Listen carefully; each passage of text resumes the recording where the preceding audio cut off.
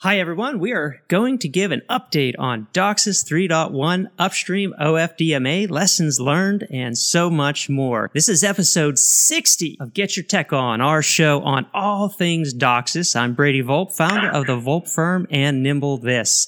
We have two guests with us today. John Downey, CMTS Technical Leader at Cisco Systems. John, welcome back. Thank you. Always good to be back. Also with us is Jason Miller, Technical Marketing Engineer at Cisco Systems. Welcome to the show, Jason. You made it for our 60th episode. How are you doing, Jason? Cool. Doing great. Nice to hang out with the cool kids. Awesome. Glad to have you with us. And for everyone who's new tuning in, if you like what you're watching, please do hit the subscribe button. And if you want to be notified of future events when we do uploads or anything, click that little bell notification, and you will receive an email anytime we go live or do uploads. Love to have you subscribe. In the news, the state of Colorado, all festivals, fairs, parades, concerts have been postponed across the entire Centennial State for the remainder of 2020, per the state's governor. This means SCT Expo 2 has now been canceled. According to the SCTE chapter bulletin, the SCTE is looking into alternative events. The memo went on to say that the SCTE will honor all eligible requests for refunds. So, big change for us, guys. Any thoughts? The writing was on the wall. Yeah. I mean, it's no one knows what's happening and where things are going and when things open and when they'll close again. So for the state to say that facility or venue is being used for like emergency medical, that was surprising. I didn't know that. I thought it really was going to be an SCT decision to say, we just don't know and there's too much unknowns. But it is what it is, right? Yeah. I think things will change, and I'm going to plug my own stuff. We have a Cisco Live event that's supposed to be in Vegas in a couple of weeks. We canceled it and went full digital, and it's all online, and it's going to be free. We already have over 80,000 subscribers for it. It's next Tuesday and Wednesday, June 2nd and 3rd. I did a session on capacity concerns and congestion mitigation. And I had to break it into 3 parts because I can talk long. And I did 3 parts all over 45 minutes apiece on this one topic. And it will be loaded up for VOD. And it comes out, I think, June 4th. Right. So they're doing Cisco Live broadcast sort of live Tuesday, Wednesday. And over 400 sessions are recorded for the VODs. And that's just phase 1. They're going to do a phase 2 in July and another phase 3 in, I think, August. So over 1,000 sessions. And so we had the URL to sign up for that. Can people still sign up and register? Yeah. Okay. But they have to sign up and register. You can't just log on at the time. So if you go to that URL on https://rainfocus.com/flow/cisco/CLUS20/reg/login. You couldn't come up with a shorter URL, could you? Yeah. That's Cisco Live registration. It was cisco.com/live would be really cool. You better start signing up now so you can complete that by the August phase 3.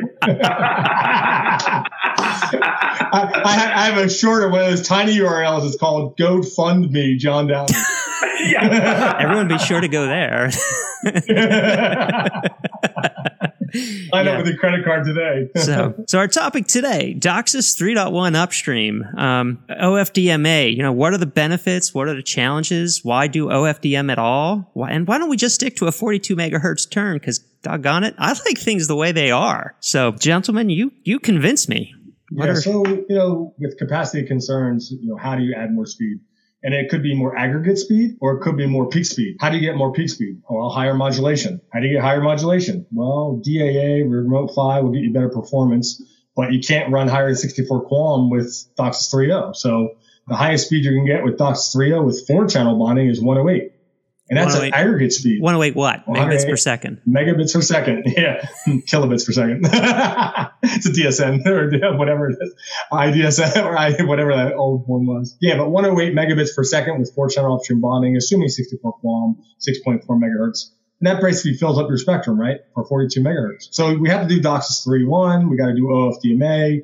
The problem with it is people have to find that inflection point of how many DOCSIS 3.1 CPE do I have to take advantage of the 3.1 spectrum. And Jason and I agree, we don't like to encourage or promote TAFDF, the time and frequency division multiplexing. We don't want to promote it. It's just too inefficient. The 3.1 modems can starve out the 3.0 modems. When you have to schedule time on the wire for 3.0, then 3.1 on top of each other, you have to schedule in guard time. So that's time on the wire. You have to schedule for null bytes or null time so they don't interfere with each other. So it's inefficient. I would rather keep it simple. You know my mantra. It's keep it simple, stupid, right? Mm-hmm. Have downstream spectrum for 3.1, have upstream spectrum for 3.1. Have the same thing for 3.0, and then crossbond, you know. So I have some examples in some of the slides showing 42 megahertz where I start going through attrition of 2.0 modems so I can eliminate some ATDMA, and I can start, maybe I get 10, 15% 3.1 penetration. Then I can start moving people to 3.1 upstream. And people are on 3.1 downstream for a while now. If I move them to 3.1 upstream, I just moved some of their traffic from the ATDMA and maybe gave less utilization for 2.0 modems and maybe 3.0 modems that's still stuck on 2-channel upstream bonding or whatever. So there's some pros and cons to both, and I list them in the slides. And I think, what are you going to do? Make a PDF of the slides and let people download them? Yeah, we'll let people download them. We also have the slides available if you want to display of them. But we'll put the slides in the presentation. Okay. So as we mentioned, activate 3.1.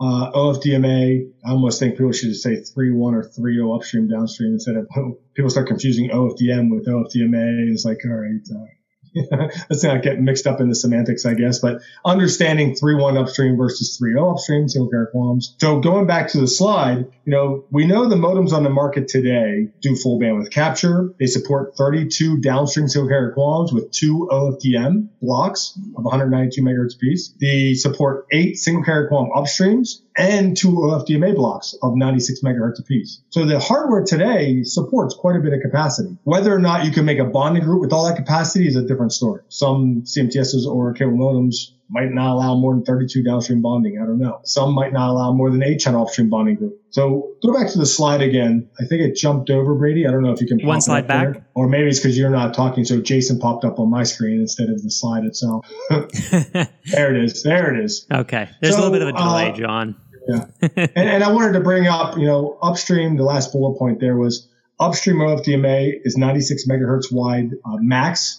The min is dictated by your subcarrier spacing, either 25 kilohertz or 50 kilohertz. Now, I mentioned that half megahertz guard band on both sides of that OFDMA block or channel. Cisco requires this spectrum to include that half megahertz. So even though the spec says 6.4 megahertz wide minimum for 25 kilohertz subcarrier spacing, on a Cisco setup, it's 7.4. So I've already run into an issue where someone wanted to squeeze out spectrum on the low end of a 42 megahertz upstream and put in a OFDMA, but they didn't want to do 25 kilohertz. They wanted to do 50 kilohertz. I'm like, well, you need to find 11 megahertz of spectrum to do that. And they didn't have 11 megahertz contiguous. So that forced them to go real low at 5 up to say 8 or so, exclude a little bit of that for out of band or set top box or whatever else, and then continue on up to say 17 or 20. Mm-hmm. But that gave them the 11 megahertz that was required because they wanted to do 50 kilohertz subcarrier spacing. But it forced them to even use that low band that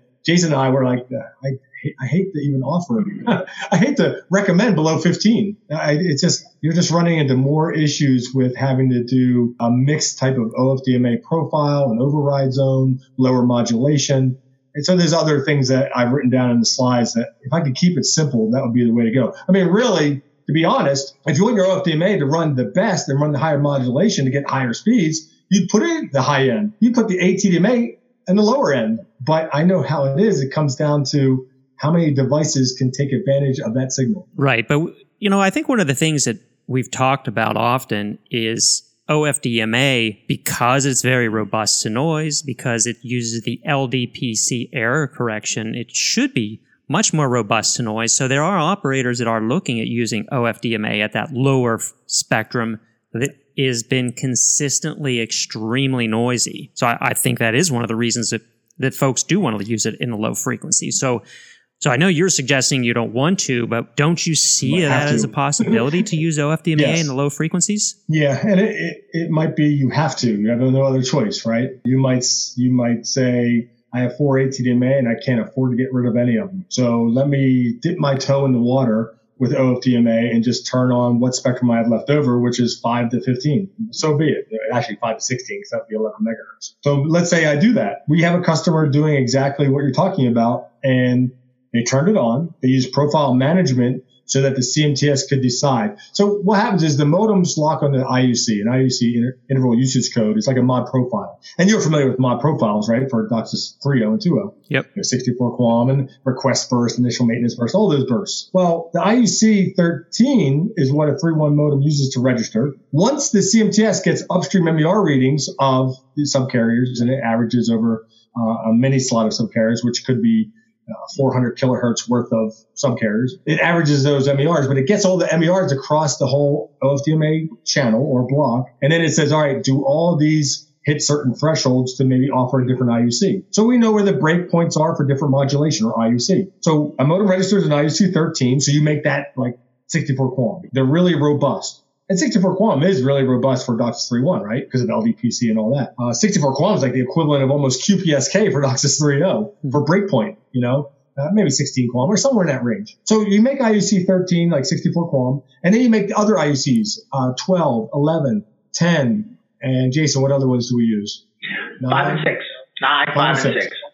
Yeah. So we have 7 IUCs that you can make a 1K QAM, a 512 QAM, a 64 QAM, a 256 QAM, a 16 QAM. So the CMTS can say, hey, which IUC is best for this modem? Because I know what his MERs are. So we have a customer doing this right now, and he's utilizing about, I think, 6 IUCs. And it turned out most of his modems, after everything settled down and the dust settled, most of them are using 512 QAM above his exclusion band, and it's using, I believe, 64 QAM from 5 to like 8 megahertz. And that low band you would think would be unusable. So he's actually has a good enough plant that he's getting good readings for 64 QAM, 5 to 8, and 512 QAM above. Now, I contend he might even be able to get 1K QAM in some of those cases, but I don't think one of his IUCs had that option. Okay. So it's interesting, right? We're getting some factual feedback from customers. Right. They're actually doing this. So Devil's Voice in the chat room says, so they're only concerned with utilization. There are no other drivers. We are going whole CMTSs now that have backed off to individual Macs with high utilization. So I think what we're looking at here is if we just look at utilization as a driver for this, how does that, is that the only driver for this? Or are there other components that we should be factoring in? So I think certainly utilization. Down the road, there might be some other things when you start talking about DOCSIS timing protocols and some other things we could do with OFDMA. But certainly now, the reason people are considering it is to get more capacity on their upstream. Yeah.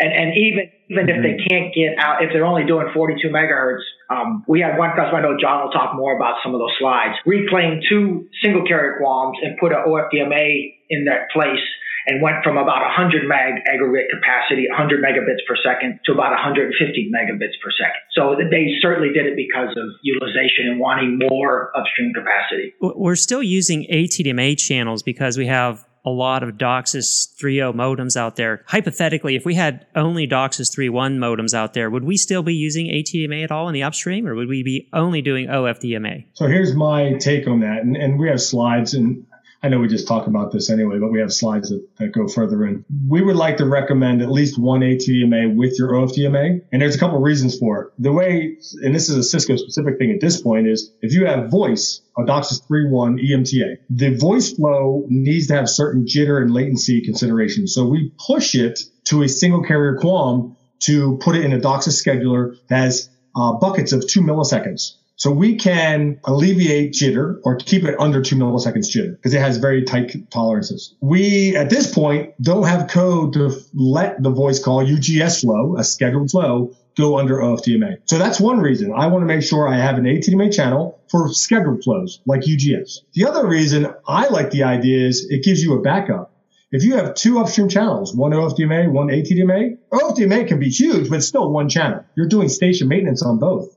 If you do station maintenance on both, that's a level of redundancy. If you lose one, you still have the other. It doesn't go down. It's not like downstream where you lose the primary, the modem has to reboot. Here, every upstream has station maintenance. So it's like they're all primary on the upstream. So if I lose one, no big deal. The other one stays up. So I have partial mode resiliency. The other one is if I have two upstreams that modem's locked on for MTC for bonding, I have a T4 multiplier of 2.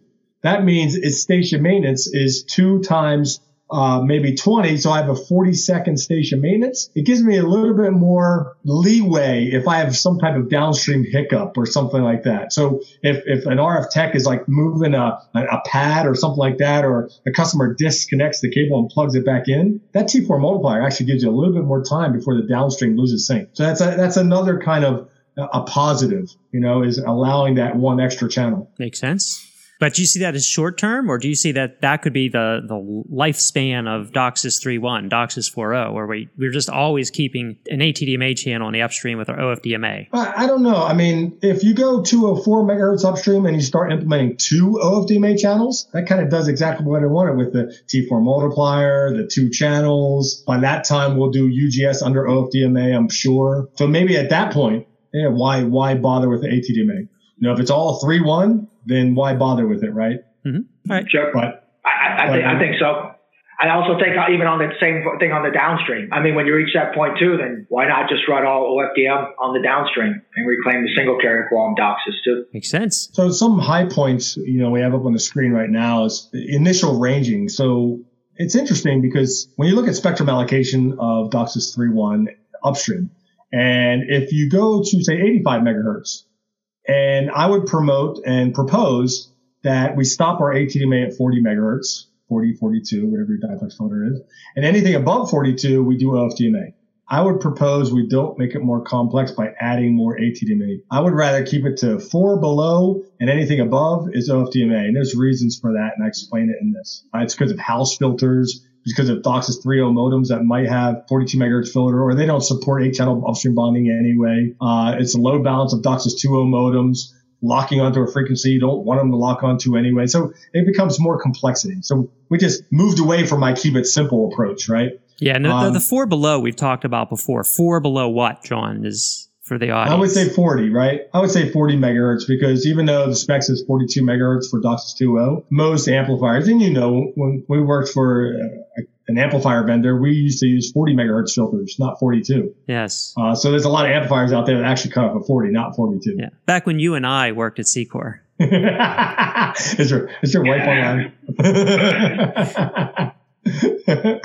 So if I do OFDMA above 42, then I kind of eliminate some more variables. And then you can cross bond. You can say, and you asked about utilization. Is that the push? I'm like, it's not just straight up utilization aggregate. It's also peak speed, right? If I can do a higher DOCSIS 3.1 modulation and cross bond ATDMA with the OFDMA, 3.1 modem might be able to hit 200 meg. Maybe it's using up the entire pipe. So maybe you don't allow 200 meg from a 200 meg aggregate. We always say half that, but you could offer that panacea, that holy grail of 100 meg service on the upstream in a 42 megahertz system by doing only 2 ATDMA and the rest of the spectrum is OFDMA at 1K QAM. So I have an example of that as well. So where were we? Where were we? As I digress. So the IUCs, we talked about those, the different IUCs, 7 IUCs supported, 4 override zones. So an override zone is kind of cool because the RF plant has noise funneling. Everybody has the same noise floor because everyone funnels back to the CMTS. So if your plant is noisy from 5 to 15, it's not an individual modem issue, right? It's every modem because all that noise funnels back. You can look at the spectrum in the head end and say, yeah, my 5 to 15, there's no way in heck it's going to support 256 QAM from 5 to 15. So you could do an override zone and say from 5 to 15, I can do 16 QAM. And then the rest of it might be 1K or 512 or 64. So we have some flexibility and automation without, AI or machine learning. It doesn't need all that at this point, but it's in the CMTS. You can just look at the MER readings and decide what is the best IUC for that specific modem. Hey, John, one of the things that you might point out that, I think it was in that deck as well, what's different on the upstream compared to the DOCSIS 3.1 downstream, the modems can lock on multiple profiles at the same time on the downstream, 5, maybe more. On the upstream, the modem at one given time is only going to have 2 of those, if you define 7 IUCs on the OFDMA channel, the modem's only going to be assigned 2 at a time. So that kind of left you, back to your point on with the spectrum, upstream spectrum, you may be able to run very high modulations near 85 megahertz, but relatively low near 5 megahertz, and you're only limited to 2 IUCs. So by having that IUC override function, now you can use get the high order modulations with that IUC in the upper parts of the band and still use it in the lower part. And in the upstream, is that defined modem by modem? So can, if say a modem's at the end of line and it's dealing with a lot of impairments, can it drop to a low modulation, and maybe the neighbor just up the street, can it be running at a higher order modulation? Yeah, just like on the downstream, we'll transmit. Of course, on the downstream, the CMTS is transmitting, but it'll transmit using the highest profile it can to a modem, and same thing on the upstream. It'll assign different IUCs to different modems based on their MER values that we get back. But I think there's a little difference in a downstream, because in a downstream, it does it in groups or in blocks. It's not every individual modem gets a different modulation. That's not right. It's not right. No, we can assign, well, to the point of what we do on the downstream, if we had 5 profiles defined, we'll look and determine which profile we're going to use to that particular individual modem. Mm-hmm. On the upstream side, we'll do that same thing. If we had 7 IUCs defined, which would be equivalent to the profiles, then we're going to assign that modem one of those IUCs when he transmits back to the CMTS, and that's down to the individual modem. So it's just how you said that, Brady, it didn't sound correctly how you said that. You made it sound like the downstream is in groups, and it's not. Okay. Your neighbor could have a totally different downstream modulation than you. It's just you have more options in the upstream than you do in the downstream. Because right now we have 3 or 4 profiles max in the downstream? No, we define more than that. I think on ours, we define 7 on the downstream, but the modems are only going to lock on to 4 data profiles and 1 control profile. Okay. So they're locked on that. And we can actually, if we define more than what the modem's locked on, now we need to send a DBC if the modem is going to change to a different profile, and that takes some time as opposed to just changing and transmitting to that modem at that profile, that instance in the downstream. Okay, and can you define a DBC, Jason? Yeah, dynamic bonding change. So a control message that alerts the modem, hey, we want you now to start locking on to this profile. We'll do the same thing on the upstream, but now we use that message to tell the modem, we want you to start using this IUC, interval usage code, when it transmits back to the CMTS. Perfect. Thank you. So what else we got on the slide? Can you pop it back up there again? I don't know if you have to move it back over. So Brady, I don't know if you can...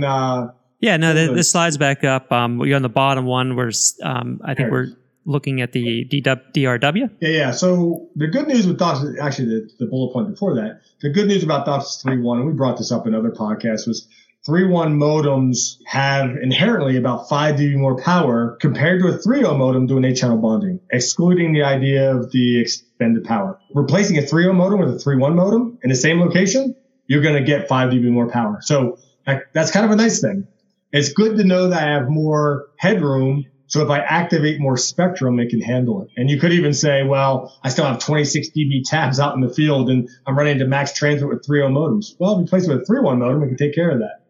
My 3.1 modem obviously going to cost more money than 3.0. But 3.1 modem is future-proofed, or at least, more capacity. The last point was the DRW, dynamic range window. I thought was kind of ironic, is the dynamic range window is how different in level can the upstream channels transmit from the modem? So as you go up in frequency on the upstream, you're going to have more attenuation. So higher channels need to transmit higher. And the level they transmit is determined by hitting the CMTS at 0. So the CMTS is just telling the modem, transmit up, down, whatever, hit me at 0. So the CMTS wants to see 0 across the board. So it's all kind of obvious, at least obvious to me, that higher frequencies are going to have to transmit higher. I would hope that, people will use the equalized taps and stuff like that, which help to balance some of that stuff out. But if not, it's a flat value tap. You're going to have the modems transmitting at a tilt. That spec is 12 dB, which is a pretty big spec. And that was for DOCSIS 3.0 that stopped at 85 megahertz. So I thought it was kind of ironic that once we opened it up to 204 for DOCSIS 3.1, I would have almost hoped that the DRW would have opened up as well. Like extrapolate the 12 dB out to 204. That could have extrapolated out to 20 dB.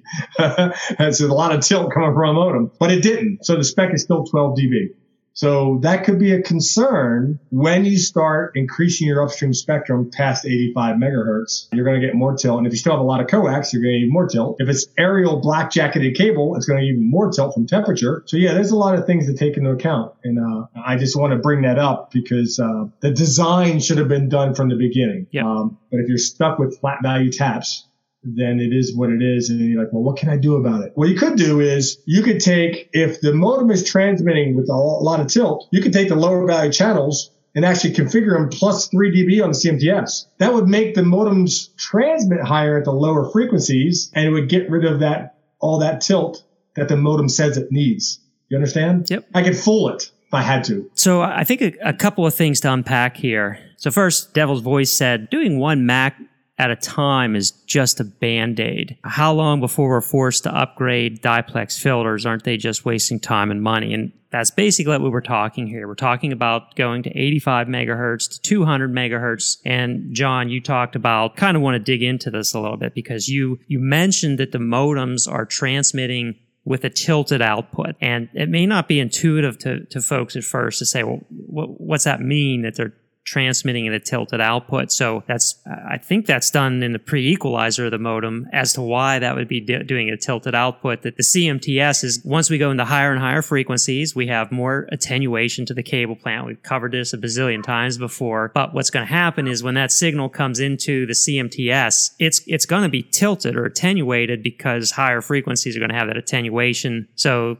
the pre-equalizer and the CMTS is going to see that. It's going to communicate back to the modem and say, there's some roll off. Please, transmit at a tilted output. So let's back up a second. The pre-EQ is per channel function. Yep. We're talking tilt between channels. That's a leveling function. That's nothing to do with pre-EQ. Now, when you look at OFDMA, pre-EQ will tilt the channel within the OFDMA. That's one channel.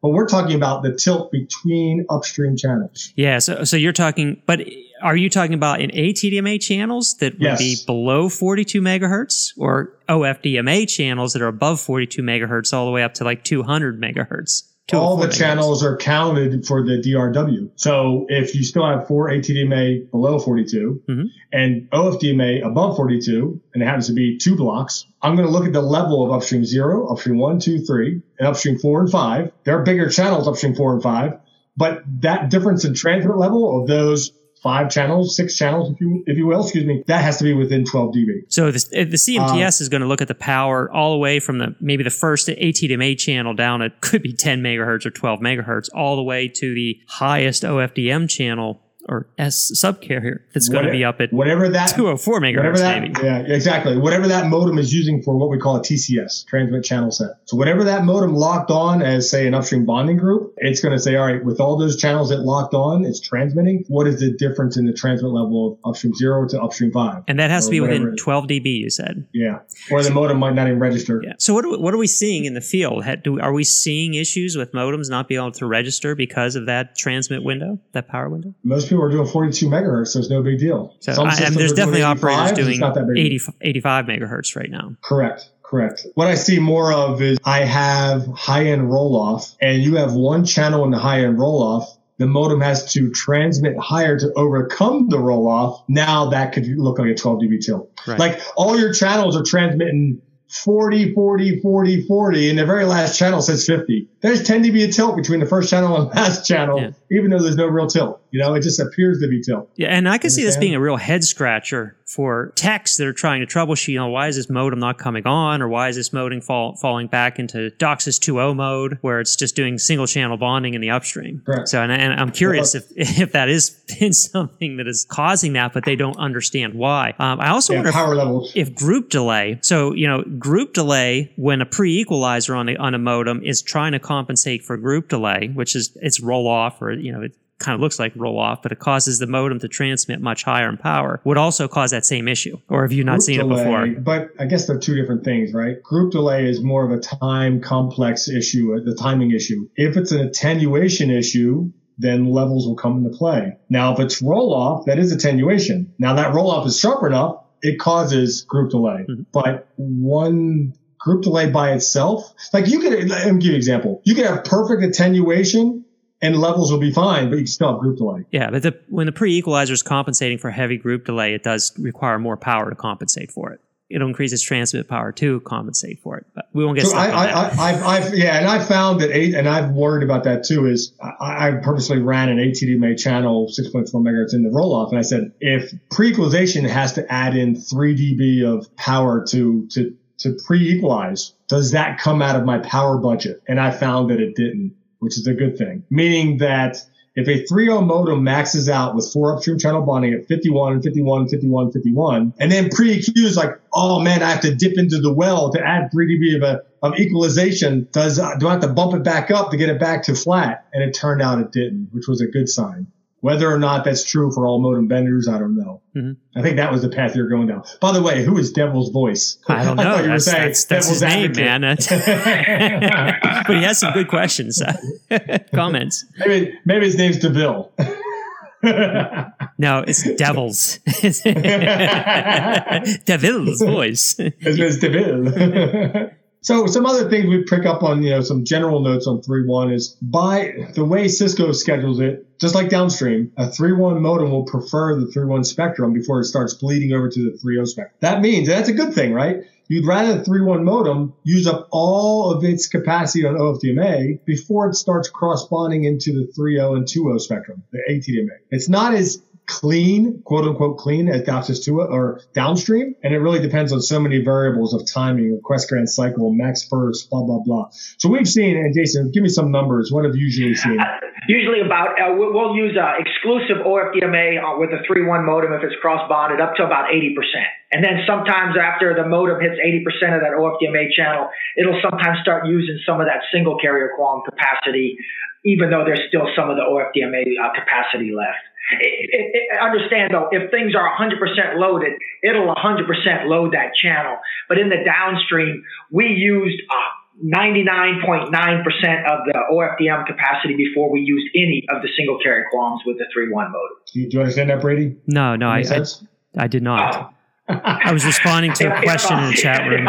If, for example, on a downstream, if we had a modem that was bonding with some single carrier QAMs and an OFDM channel on the downstream, and we need to transmit one modem, we're going to put everything over the OFDM channel until it's 100% utilized for 3.1 modems before we attempt to start putting traffic on the single carrier QAMs, which is a plus because that way your 3.0 modems can maintain that capacity. Yeah, you're leaving it on the upstream side. Then it's a little more complex because of the scheduling and the request and the upstream bonding, etc. So we still do attempt to do the same thing, but what John was asking about was what we typically find if we're doing bonding with an OFDMA channel and single carrier QAMs, and the modems are transmitting back a 3.1 modem. It'll use the OFDMA capacity maybe at least to 80%, and then without using that other 20%, it'll sometimes start bleeding over and start using some of the single carrier QAM. Not exhausted, but start using it. Right, and that's the typical rule of thumb then, which we see a lot in DOCSIS. Is it 80% that you put in?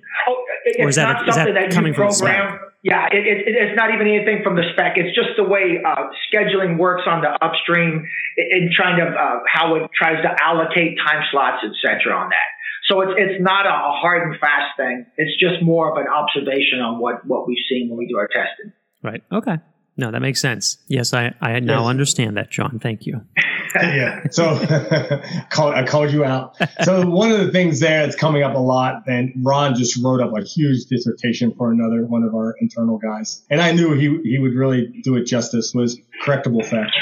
I would have thought by now the test equipment vendors would have been all over this a long time ago and understand that with LDPC, DOCSIS 3.1, correctable FEC is something we shouldn't be monitoring. We still have people coming back to us saying, correctable FEC is at 50%. It's going to run into uncorrectable FEC. And that's not the way it works with DOCSIS 3.1. So really 3.1 correctable FEC, or what we call pre-FEC, or whatever other terminology we use, it shouldn't be utilized for quantifying or qualifying the network health. You understand? Yeah. Do you think we should even look at it at all? I think that's one of the questions that we've been trying to wrap our head around. Even in a lab, you get correctable FEC.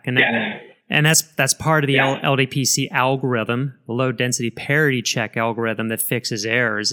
It's always if there's errors, it's going to work really hard to fix them until it can. And so that's what you're saying, that we're going to see errors, but LDPC works really hard to fix them. And so we can ignore the correctable errors. What we don't want to see is the uncorrectable errors. Correct. And Jason, what was that other terminology we just heard? Unreliable. Yeah, unreliable is what's the term on the upstream. So unreliable will be equivalent to uncorrectable. Uncorrectable. So you're taking errors. Yeah. So what does that? I mean, where's that coming from? Unreliable. Is that the same as uncorrectable? Yeah. So it is the same as there. I had to ask someone. I thought it was just different things in the spec. Apparently, when we go through and on the downstream side, we have BCH codes, and it's three people's names that I forget the acronyms, but that goes back and is kind of an additional forward error correction on the downstream. So we know if the LDPC was correctable or not. Mm-hmm. On the upstream, we don't use BCH codes.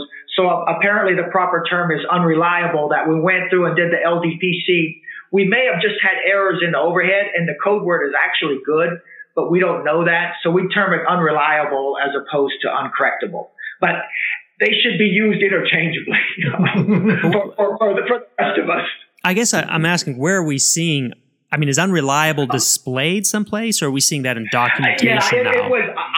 I did not see the test equipment, but what apparently some of the MIBs. Sorry about that, Brady. Apparently some of the MIBs return back unreliable because it's grammatically correct, matching up with the spec.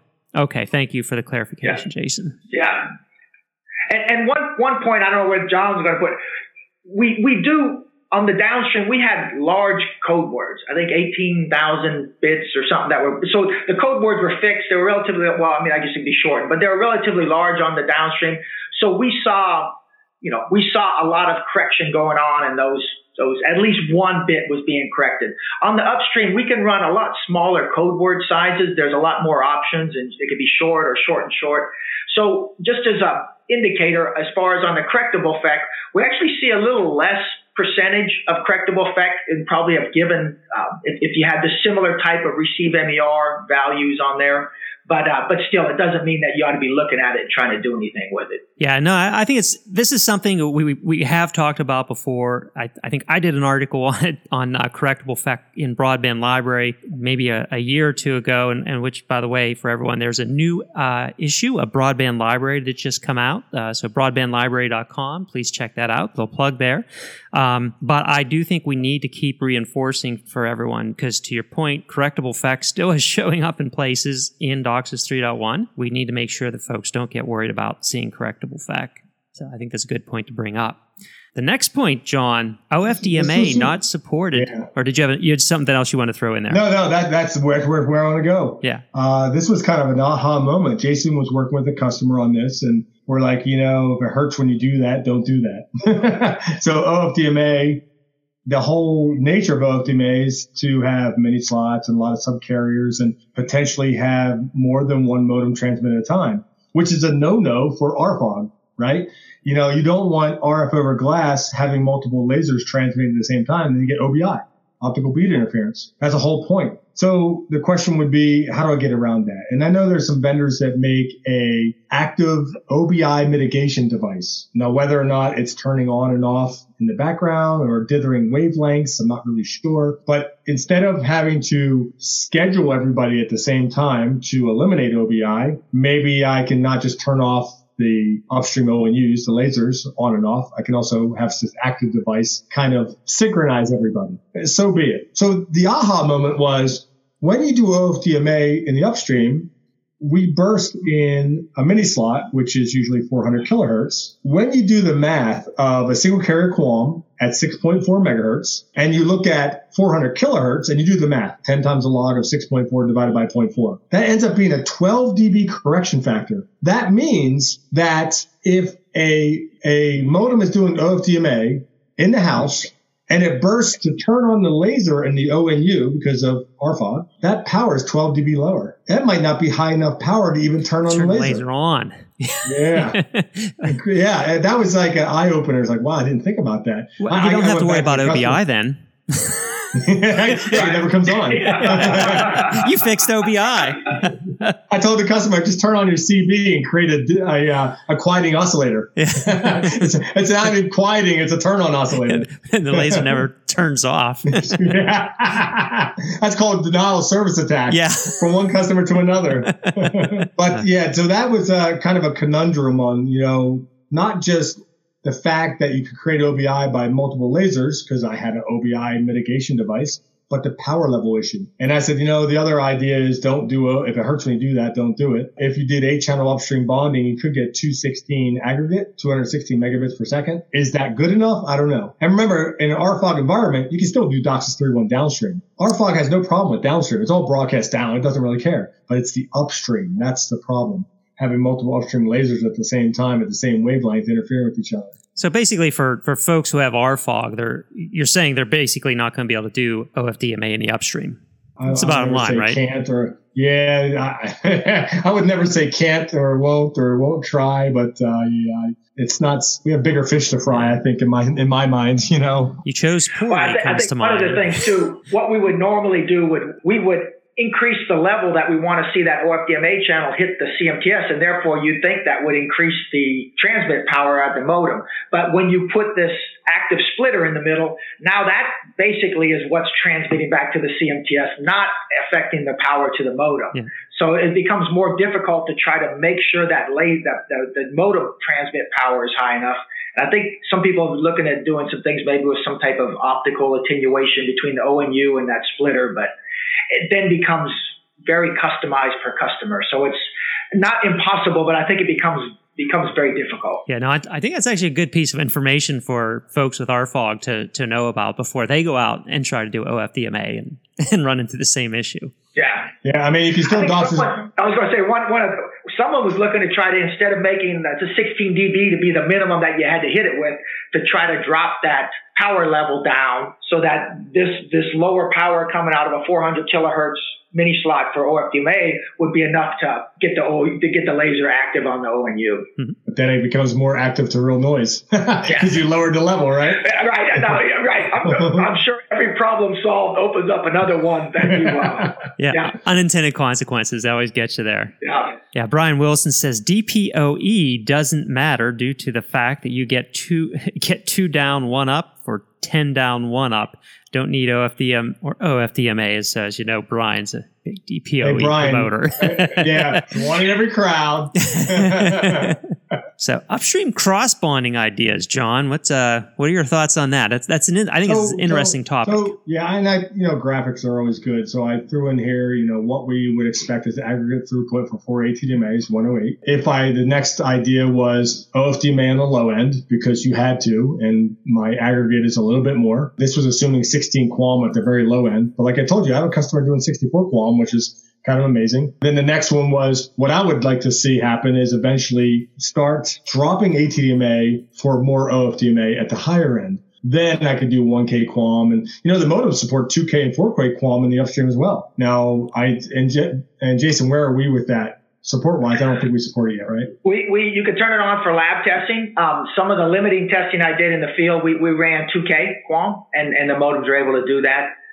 Technically, that isn't what we support production-wise, but it's able to be turned on now. That's what I thought. So, and Brady, can you swap over back to the slide? I'm not sure. So my conclusion there was best to drop a few 18A, but depends on CPE penetration. So follow me with this logic. Oh, God. I know, really. If this is John logic, fuzzy math. If the old mantra, is it a mantra or an axiom? I don't know what it is. If 10% of your users are using 85% of your bandwidth, remember that saying? Yeah. Like the abusers? It's typical. If those 10%, or if you could identify those 10% and give them DOCSIS 3.1 modems. I thought you were going to disconnect them. No, yeah, you can do that too. You push them to DOCSIS 3.1 spectrum, you just alleviated their high overusage on the ATDMA. Right. You pushed them to 3.1. So you gave them more speed. You're going to give them new modems too. You gave them 3.1 modems. So my idea was, what is the inflection point of 3.1 penetration that justifies more 3.1 spectrum? And I'm trying to make a case for 10 to 15%. Yeah. This is my fuzzy logic. It also really helps operators identify who the key people are to give 3.1 modems. Those are the leaders when you start deploying OFDMA in the upstream. It starts to make a lot more sense for that. And they probably already have 3.1 downstream. Yep. So they're the ones paying for higher speed, so they probably want higher upstream speed. Right. So if we get 10 to 15%, which is not maybe a whole lot, maybe out of 500 customers, that's 50 customers, that might be enough to actually justify getting rid of some ATDMA. Correct. It sounds like you're punishing your legacy modems, but in reality, you could be actually helping them out. Right. Because you're taking those people that were overutilizing it and moving them to their own spectrum, like 3.1. You understand? Yeah, and going back to what Jason was saying, where those heavy users are going to be on OFDMA, and we're going to be using 80% of that OFDMA channel before they even start going to the ATDMA. I completely agree with what you're saying.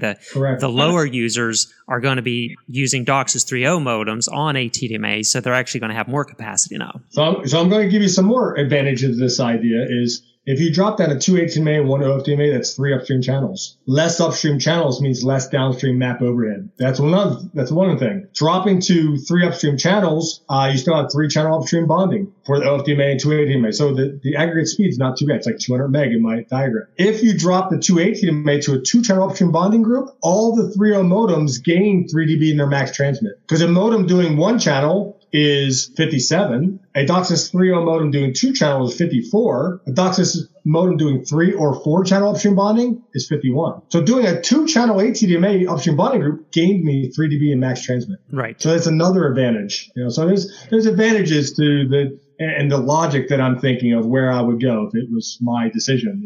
Obviously, I'd add on one thing on that is, and you had asked Brady about what were the thoughts on the FCTE show being canceled. I submitted a paper with Barry Fink from Blue Ridge Cable. Well, they did this exact thing. They took 2 of those single carrier QAMs, put them to OFDMA.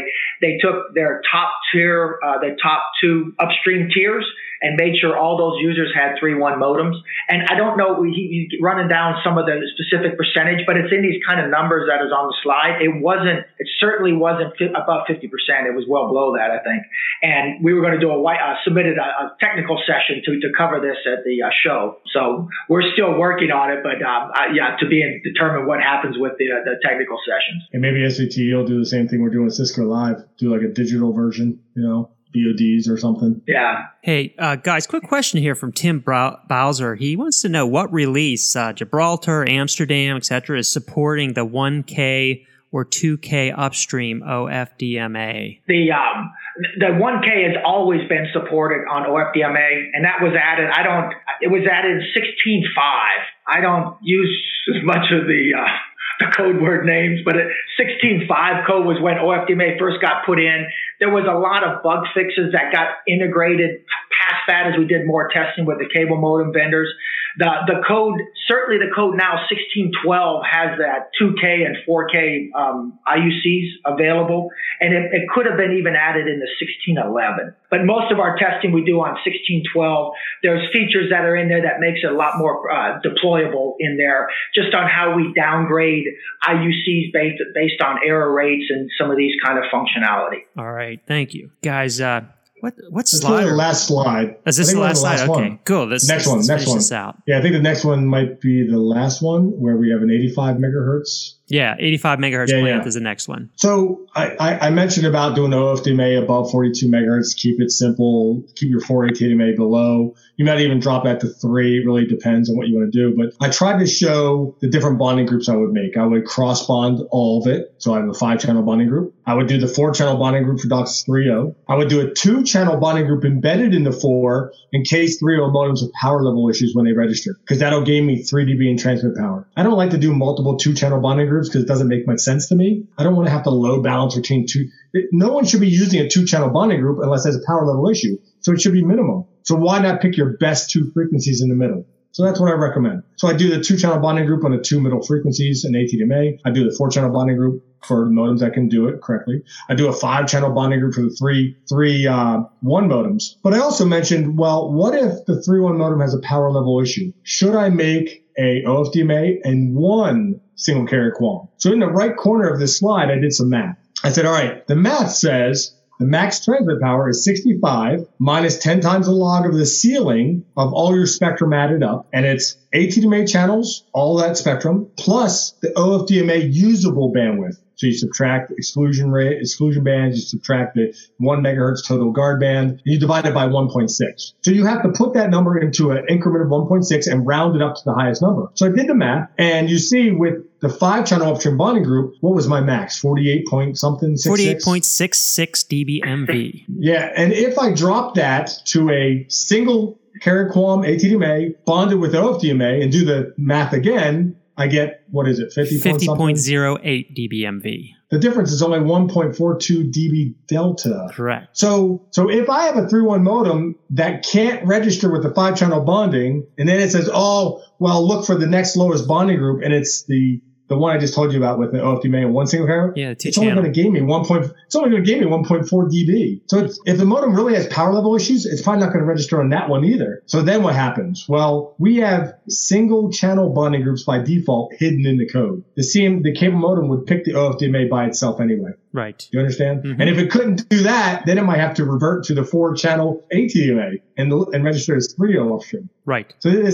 So that's kind of what I wanted to get to is I could see the idea in a 42 megahertz system to cross bond, but then maybe have a backup, one single carrier QAM with OFDMA. But when you start opening it up, the OFDMA is so much bigger. I'm like, yeah, just cross bond all of it and then don't worry about doing another embedded bonding group with OFDMA because the power levels don't really add up. It's all a ratio thing. Mm-hmm. Any other points on there? Now that you switch a slide to me, I can't see the font at size 0.2.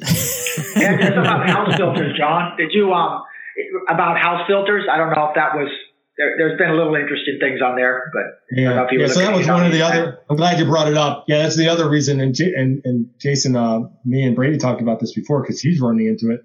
Even though the 3.0 3.1 modems have functionality to talk to the CMTS and tell the CMTS what its capabilities are, the chipset capability, the built-in diplex filter capability. But what if your house has a filter in it? It's not like a house amp is talking to the CMTS. The CMTS has no idea what's in the house or your amplifiers for that matter. So even though the CMTS and cable modem can talk to each other and say, oh, I notice you're an 85 megahertz cable modem, so I'll let you do 8-channel bonding on the upstream. But what happens if there's a filter in the house and it blocks it anyway? Yes. So in those situations, this is why I say keep it simple. If I don't do any ATDMA above 42, then I don't have to worry about it. So that was kind of one of the ideas. But with that said, we had another customer that did OFDMA above 42, and the initial ranging is using BPSK, and it's so robust, it actually got through the diplex filter roll-off and still registered. And that OFDMA came up, and it was so bad that I couldn't run any traffic. But and that's what we see. Yeah, the worst case. Jason brought up. Best case scenario with the house filter is that channel, that ATDMA channel doesn't come online at all. Worst case scenario is the ATDMA channel comes online because we have like 16 QAM or QPSK station maintenance, but the data is at 64 QAM. And so either the data is getting really high uncorrectable code word errors, or no data will pass through that channel at all, but the CMTS doesn't know that, the modem doesn't know that, and it's trying to transmit data over that ATDMA channel. ATDMA. So what happens when you do OFDMA? Like I just mentioned, the initial ranging is so robust at BPSK that it'll still come online. So as Jason mentioned, we have newer code that makes operationalizing OFDMA much better. Is even if it does come up and it's poor, we can track uncorrectable effect and say, no, you need to go to partial mode. Right. Which is kind of cool because if a modem registers in full bonding, that's the ultimate scenario. Because you want partial mode to be automated. So if the customer removes the diplex filter, removes the house amp, and it gets better, the modem will come out of partial. Yep. Yeah. And I think that kind of ended. Any other high points you saw in there, Jason? No, I was looking at that. That was the one I think to touch on. The biggest. Yeah, and with that, also we mentioned initial ranging. Initial ranging by default is 1/3 up from this lowest frequency you set for OFDMA. So you have the capability to move that around, which kind of makes sense. Like I told you about my customer that did OFDMA from 5 to say 17. If it was me, I'd probably put the initial ranging at 17. Okay. I probably wouldn't put the initial ranging at 5, or 6 or 7. So I can look at that and say, my initial ranging is probably better off at this frequency. Kind of like my PLC on the downstream. Mm-hmm. Avoid problem areas. But you can do that with initial ranging as well. Right. All right. Very good. So your Cisco Live event is coming up. You've already plugged that. Anything else you guys want to plug before we wrap up the cast? John? I submitted a paper for SCT also. It was the power of DAA, and I'm supposed to do a VOD for Cisco Live phase 2 on that same topic, the power of DAA, the power of distributed access architectures, whether it's remote PHY, remote MAC PHY, flexible MAC architecture, just getting to digital fiber. That is the biggest thing. As an RF physical layer guy, turning analog fiber into digital fiber, no laser clipping, there's a lot of advantages there. Jason, anything? And we'll have one last question to wrap it up. Nope. I think just that hopefully if SCT does take papers, we'll be doing a paper on this subject, like I said, with a joint paper between me and Barry Fink at Blue Ridge on OFDMA and their deployment and what we learned in it. There'll be some new things in there as well that we probably didn't touch on today. All right. Are they at 42 or are you going to 85? 42. Good. Yep. Yeah. But one of the things we're going to talk about is, what we did to correct errors is a little different on the downstream. I know we're wrapping up, but there was a lot more we did with cyclic prefix that on the upstream we do a lot more with pilot patterns. More to follow. Yeah. I have a feeling SCT will figure out something. Hopefully they'll figure out something to do with all the papers and stuff that people are working on. So we do have one more question I just want to throw in that came in. It's and because I know you guys can handle this one as a softball. Will the release support exclusion bands or exception zones, modulation exceptions within the OFDMA channel? Yes, we've always had that. Exclusion zones. We have exclusion zones. You also have unused zones, and we do IUC overrides. We've always had those functions in there. The part that we added the support to do like 4 IUC overrides per IUC, so a total of 27 or 28 on the channel. But yeah, that code was added in 1611 maybe. And Jason, can you elaborate on what an exclusion zone is for anyone who may not be familiar with that?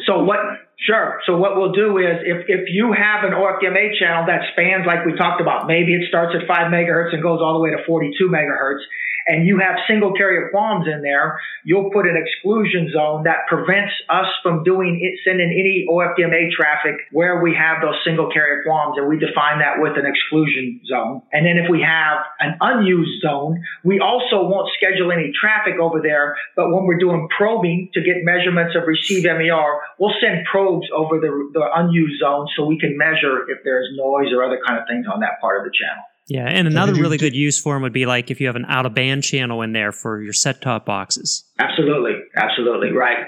We hope hopefully people stay up 10 megahertz and above, and maybe they don't have to mess with that, but it absolutely would work for that.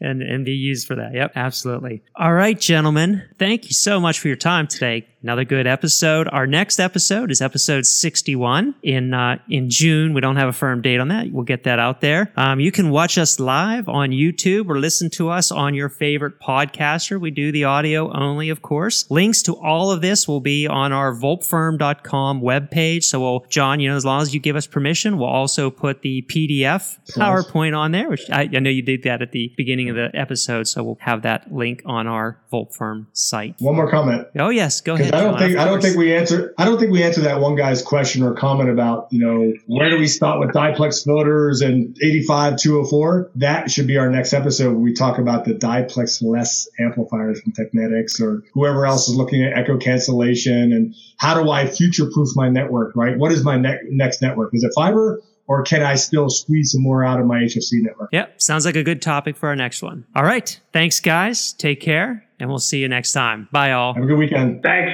Take care.